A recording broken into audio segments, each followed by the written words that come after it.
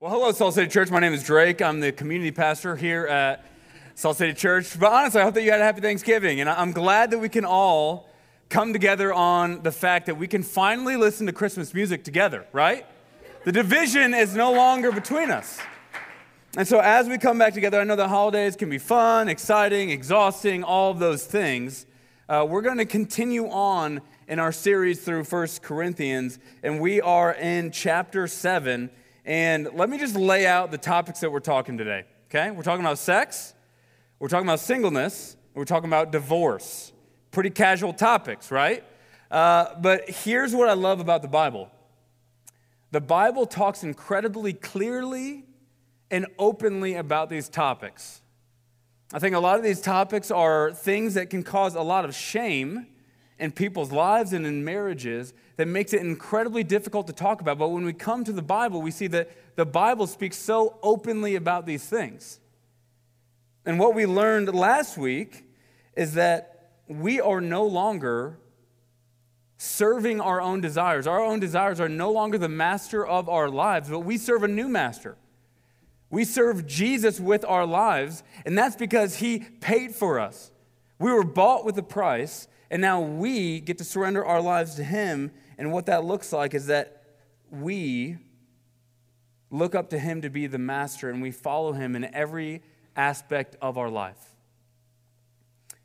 And so the main idea that we're going to be talking about today is that the gospel gives countercultural wisdom for godly living. And we're going to jump right into point 1. Marriage is for sex. We're not wasting any time. Okay, it's going to get real quick. Verse 1. Now concerning the matters about which you wrote, that it is good for a man not to have sexual relations with a woman, but because of the temptation to sexual immorality, each man should have his own wife, and each woman her own husband. The husband should give to his wife her conjugal rights, and likewise the wife to her husband. For the wife does not have authority over her own body, but the husband does. Likewise, the husband does not have authority over his own body, but the wife does. Do not deprive one another, except perhaps by agreement for a limited time, that you may devote yourselves to prayer, but then come back together again, so that Satan may not tempt you because of your lack of self-control. Okay, so the way that this verse or this section starts off is another set of quotations. And so what we learned last week is that there must have been some letter that the Corinthians wrote to Paul with a bunch of different statements or questions that they had. And one of the statements that they had written down in that letter was, it is good for a man not to have sexual relations with a woman. And so what we see is that this is almost the polar opposite of the quotation that we saw last week. Last week it said, all things are lawful. Because of my freedom in Christ, I am free to do whatever I want. I'm free to chase whatever desires I want. But this one is someone on the opposite end of the spectrum. What they're saying here is that sex in every context is dirty and gross and harmful and should not be pursued ever. And so people who were married in this church were seeking after celibacy with their husband or wife because they thought that sex was this completely flawed thing. And so what ended up happening is that people had this negative perspective of sex because of what they were seeing in the city of Corinth, and that carried over into the one context that sex was designed for. And I think in the Christian community today, that can be a similar experience. Because some of you, growing up, your entire life, you heard sex is bad, sex is gross, run as far away as you can because it is a dirty act. It only makes you a terrible person. And then you get married, and like, sex is a gift. And it's disorienting.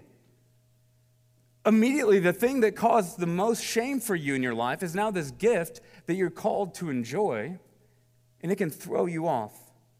But what Paul is wanting to do here is he's trying to correct how we think about sex. So he says in response to that quote, because of the temptation towards sexual immorality, because of all the temptation that this world brings, it is perfectly appropriate for someone to get married and enjoy the gift of sex in that context. Perfectly appropriate. And then he continues by saying the husband should give his wife her conjugal rights and the wife as well.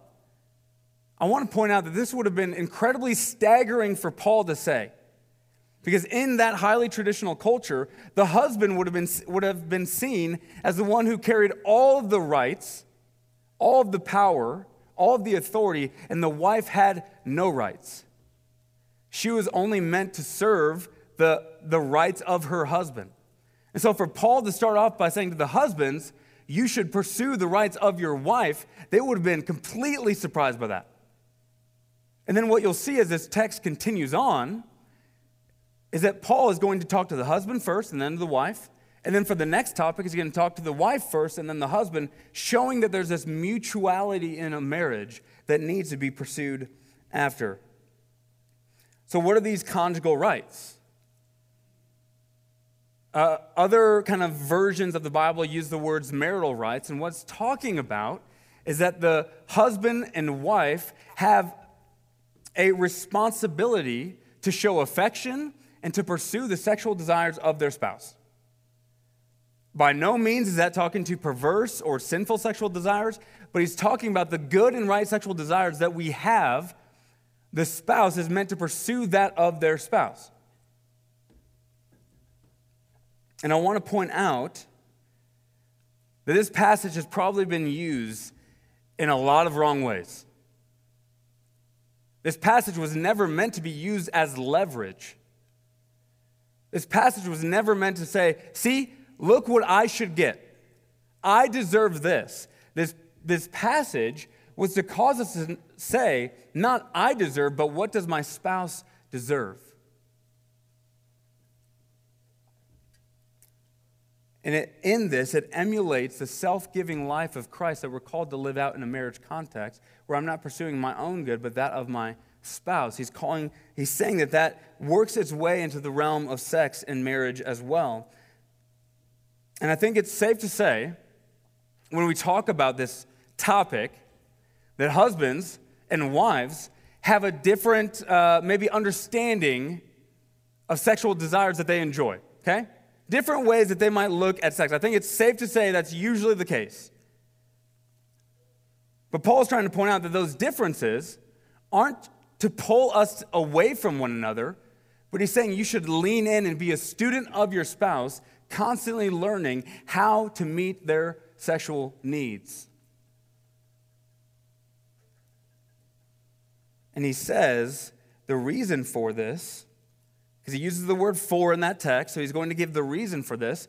Next, he says that the husband does not have authority over his own body, but the wife does.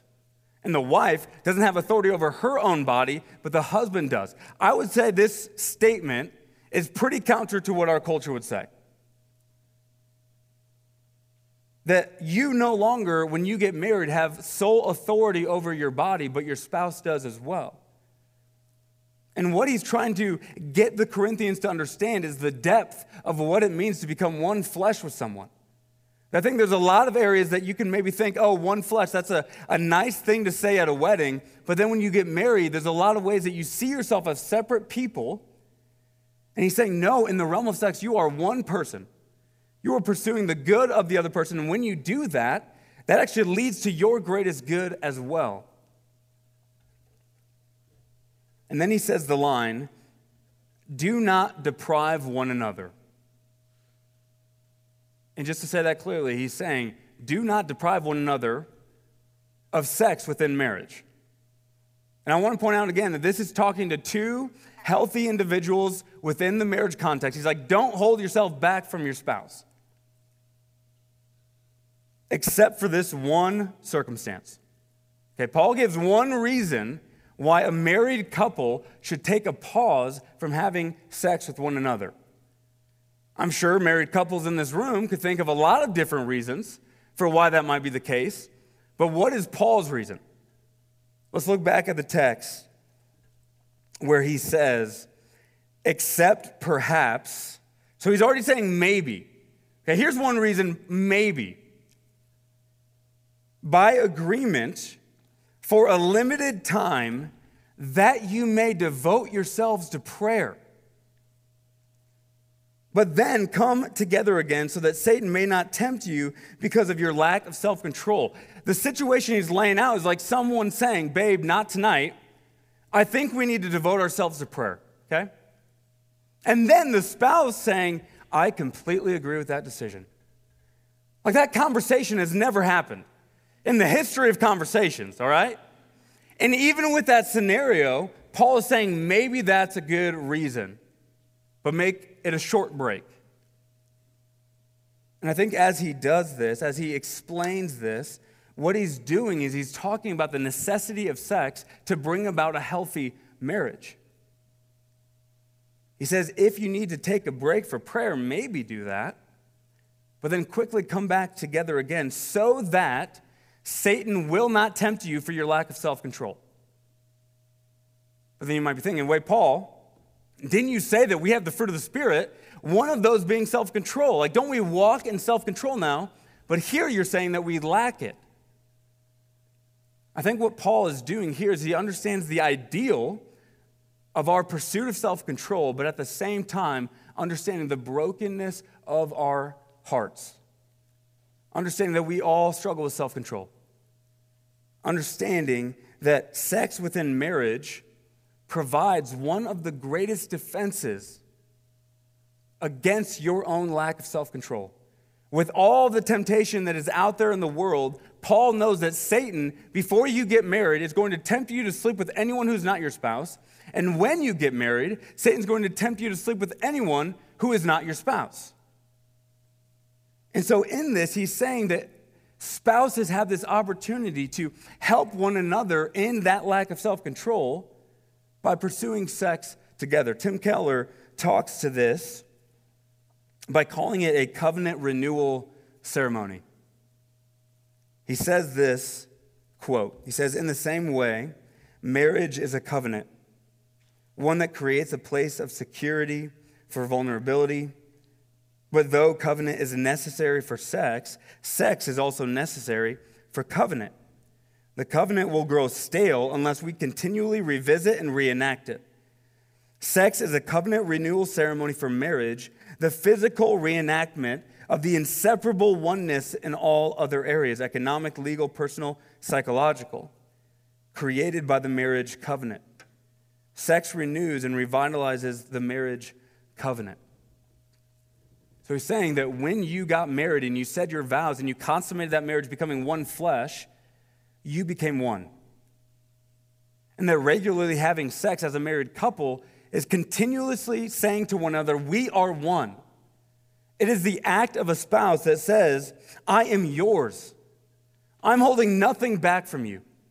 I am bound to you and you alone. I'm giving myself completely to you. There's something so profound being communicated through sex. And in a life where there are so many difficulties, so many trials, so many disagreements, the covenant renewal ceremony of sex brings the marriage back to the profound reality that they are one flesh.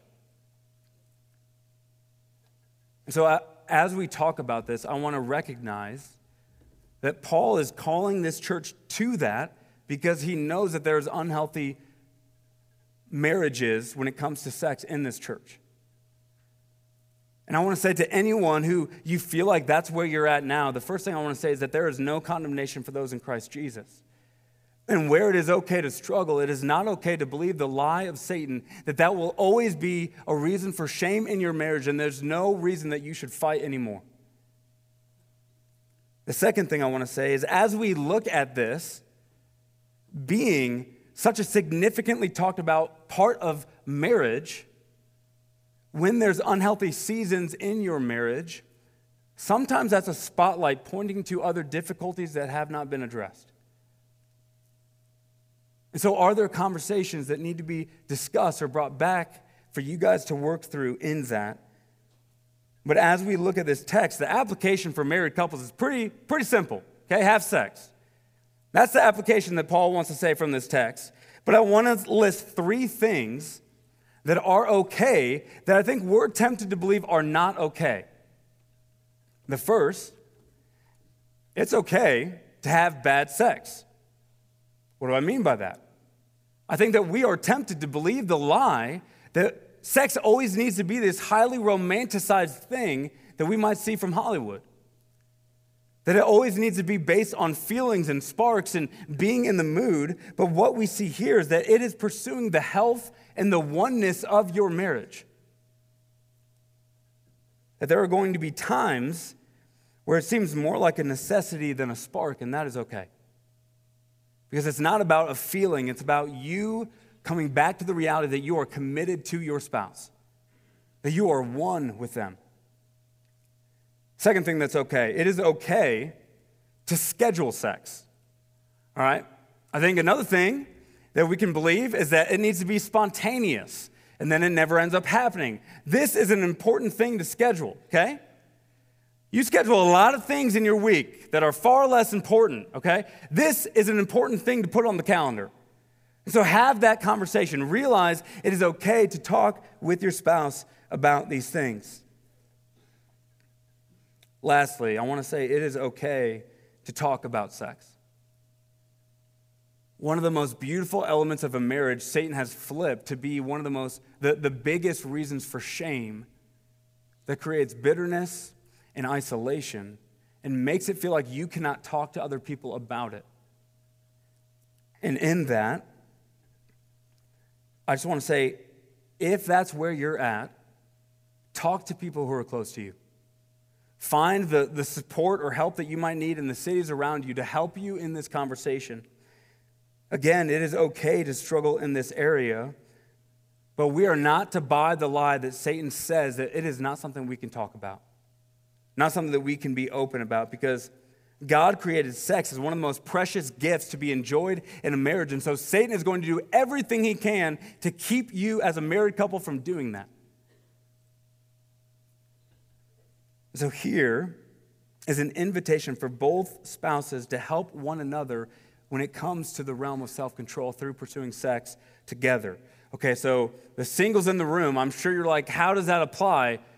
Point 2 is going to apply to you, okay? We're going to move on to the second point, which talks about the gift of singleness. So verse 6, let's look at that real quick, that says, "Now as a concession, not a command, I say this.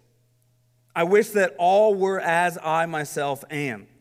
But each has his own gift from God, one of one kind and one of another."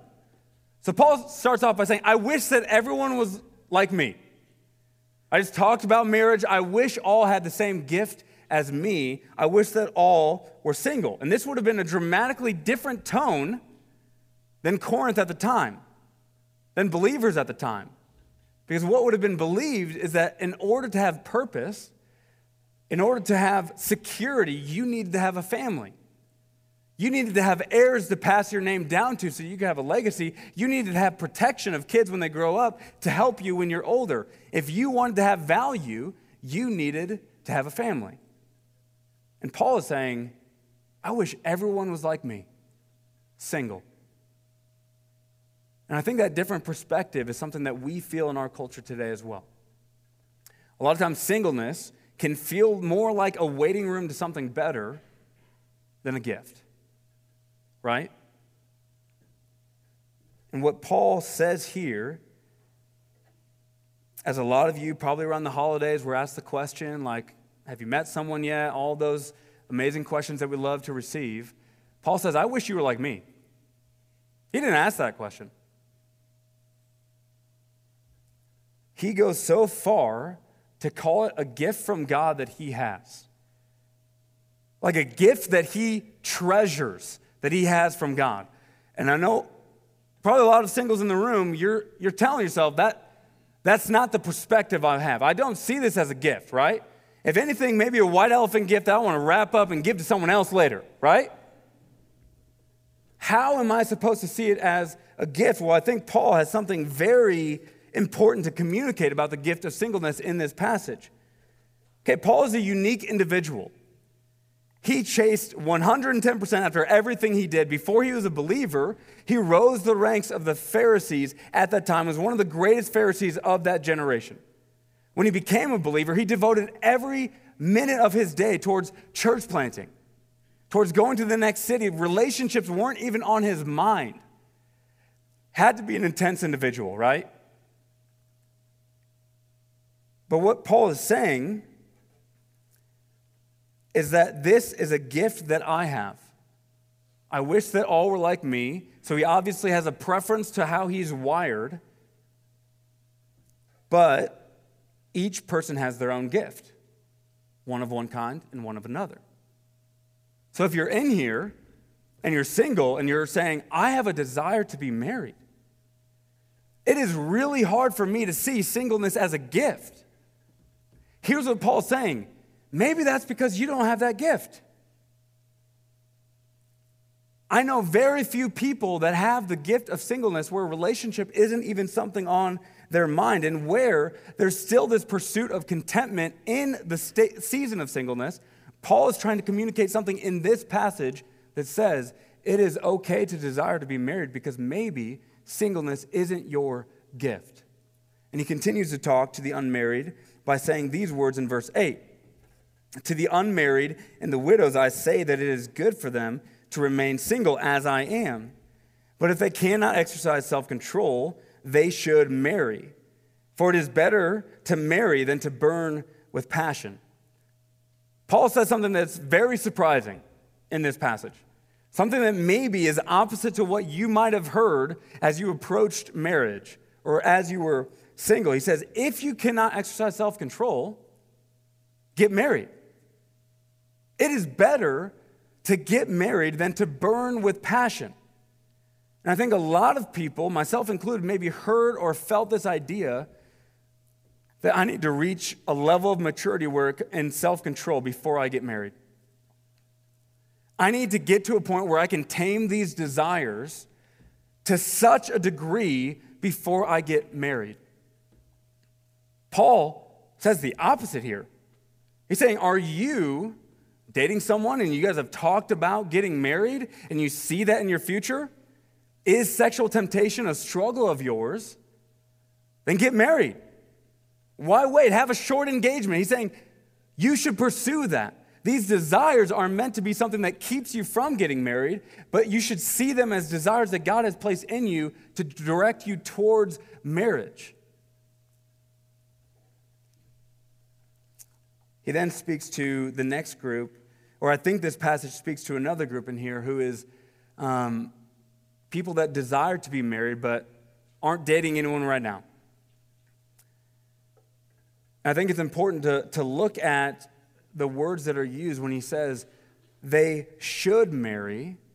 Those words are spoken in an active tense, not a passive tense.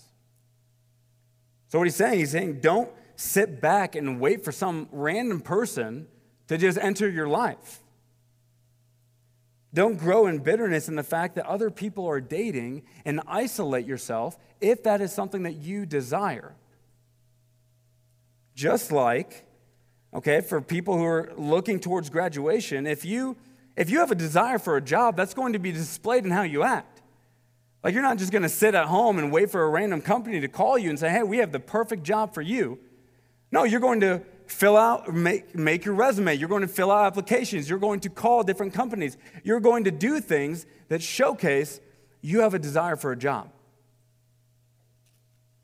I think this passage would lead us to say there are healthy ways for a single person who desires to be married to be in the active end of pursuing a relationship. That's not a discontentment that we might believe it to be. Things such as attending connection groups where you might meet people, attending the young professional hangouts called Hoya here at this church. It might be finding respectable dating apps that you can meet someone. It might be just letting people know that you have a desire to be married and being willing to go on dates with people. So I want to speak a little bit to first the men and then the women in the room. To the single guys, I realized the craziest thing this past week as I was preparing for this. So Paige, my wife, and I, we're nearing on 6 years of marriage this January. Thank you for the 5 of you. But I'm nearing 6 years, and as I'm reflecting on all the conversations I had, she has never once asked me how many championships I won on the Xbox growing up. Like, I have this highly accomplished past that she has not asked anything about. Here's what I'm trying to say. Pursue things in your life that would be seen as attractive to a potential relationship. So what that might be is pursuing after a job. Like, when was the last time you took a dirty dish and made it clean, right? Or have the courage to ask a girl out, okay? I know that there's this weird thing in the Christian culture that if someone goes on a first date, people are waiting for a save the date to come in the mail. Here's what I want to say. You're not bringing a ring to the first date. And the only way you can get to know someone is if you're having conversation. The only way that you're going to see the truly beautiful qualities of someone is across a table, not from afar. And so be willing to ask a girl out on a date, throw out the long checklist that you might have, and get to know them. Okay, to the women, I want to speak about the concept of beauty for a moment. Because there's obviously one ditch that is flawed and broken in our culture, and that is that women have been objectified to just be boiled down to how they look. Incredibly flawed, incredibly shrinking of the image of God and the beauty in you. But I think there's another ditch that some women can fall into where they feel like they cannot care about beauty at all, and if they do, it is shallow and wrong. And what I want to say to you is that it is okay to have a desire to be beautiful. It is okay to present yourself in such a way that shows, man, I want to be in a relationship where the most beautiful qualities of you is your character, your giftings, and your love for Jesus. Your physical beauty is part of you as well. And with that said, I want to ask you, where are you finding your definition of beauty? Is it from culture? Is it from influencers? Or is it women that you look up to in the faith? And who is someone in your life that you could reach out to and have a conversation to learn from them? And so what we see is that there are healthy ways for both men and women to be on the active end to show that I want to be in a relationship. Marriage is something that I desire. But Paul's going to speak to one more group, and the last group is in the realm of divorce. And our last point is divorce is usually not an option. So let's look at verse 10 that says, "To the married I give this charge, not I, but the Lord. The wife should not separate from her husband, but if she does, she should remain unmarried or else be reconciled to her husband. And the husband should not divorce his wife. To the rest I say, I, not the Lord, that if any brother has a wife who is an unbeliever and she consents to live with him, he should not divorce her. If any woman has a husband who is an unbeliever and he consents to live with her, she should not divorce him. For the unbelieving husband is made holy because of his wife, and the unbelieving wife is made holy because of her husband. Otherwise your children would be unclean, but as it is, they are holy. But if the unbelieving partner separates, let it be so. In such cases, the brother or sister is not enslaved. God has called you to peace. For how do you know, wife, whether you will save your husband? Or how do you know, husband, whether you will save your wife?" So Paul's speaking into a culture where divorce was incredibly common. There was a Jewish rabbi by the name of Hillel in this time that said, a good reason to divorce your wife is if she burnt the food that she made for dinner. Okay, so he's saying anything goes. You can get creative, find reasons to divorce your spouse. And what this ended up doing was leaving women to fight for themselves economically and socially, which was incredibly difficult in this time. And Paul is saying that is not how things are going to be in this community. So he starts off by speaking to divorce between two married believers, and he says, not I, but the Lord. And so what he's saying is, this is something that has been spoken about previously in the written word of God. It's something that Jesus said in Matthew 5, where he said that you shall not divorce except for the reason of sexual immorality. So Jesus gives a short list for reasons that divorce would be seen as permissible. So I think when we think about the idea of divorce from the Bible, it's important for us to see that divorce was not the good and right way that God designed the world to be. But because of the brokenness of the human heart, because of the hardness of the human heart, God said sexual immorality is a permissible reason for someone to get divorced. So it's a rather short list, but we're going to see another one added to that list from this passage. So Paul continues that tone by saying divorce should not happen amongst believers. And if there's separation, because a woman in that day who didn't have the rights to divorce her husband, if there's separation, they should be brought back together in reconciliation. But then Paul starts speaking to a new group of people. A group that maybe there's people in your life that fall into this camp that you know, but in this generation, it would have been a new group altogether.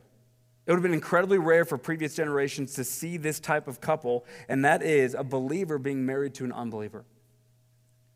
Because if you think about it, Corinth was this Roman and Greek city that was known throughout all the ancient world, economically thriving. The temple of Aphrodite, where people would come all over to sleep with temple prostitutes to worship Aphrodite, was known throughout the ancient world.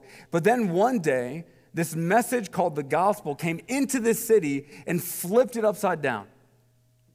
And as it came into this city, there were already established marriages where one spouse came to know Jesus and the other one refused to follow him.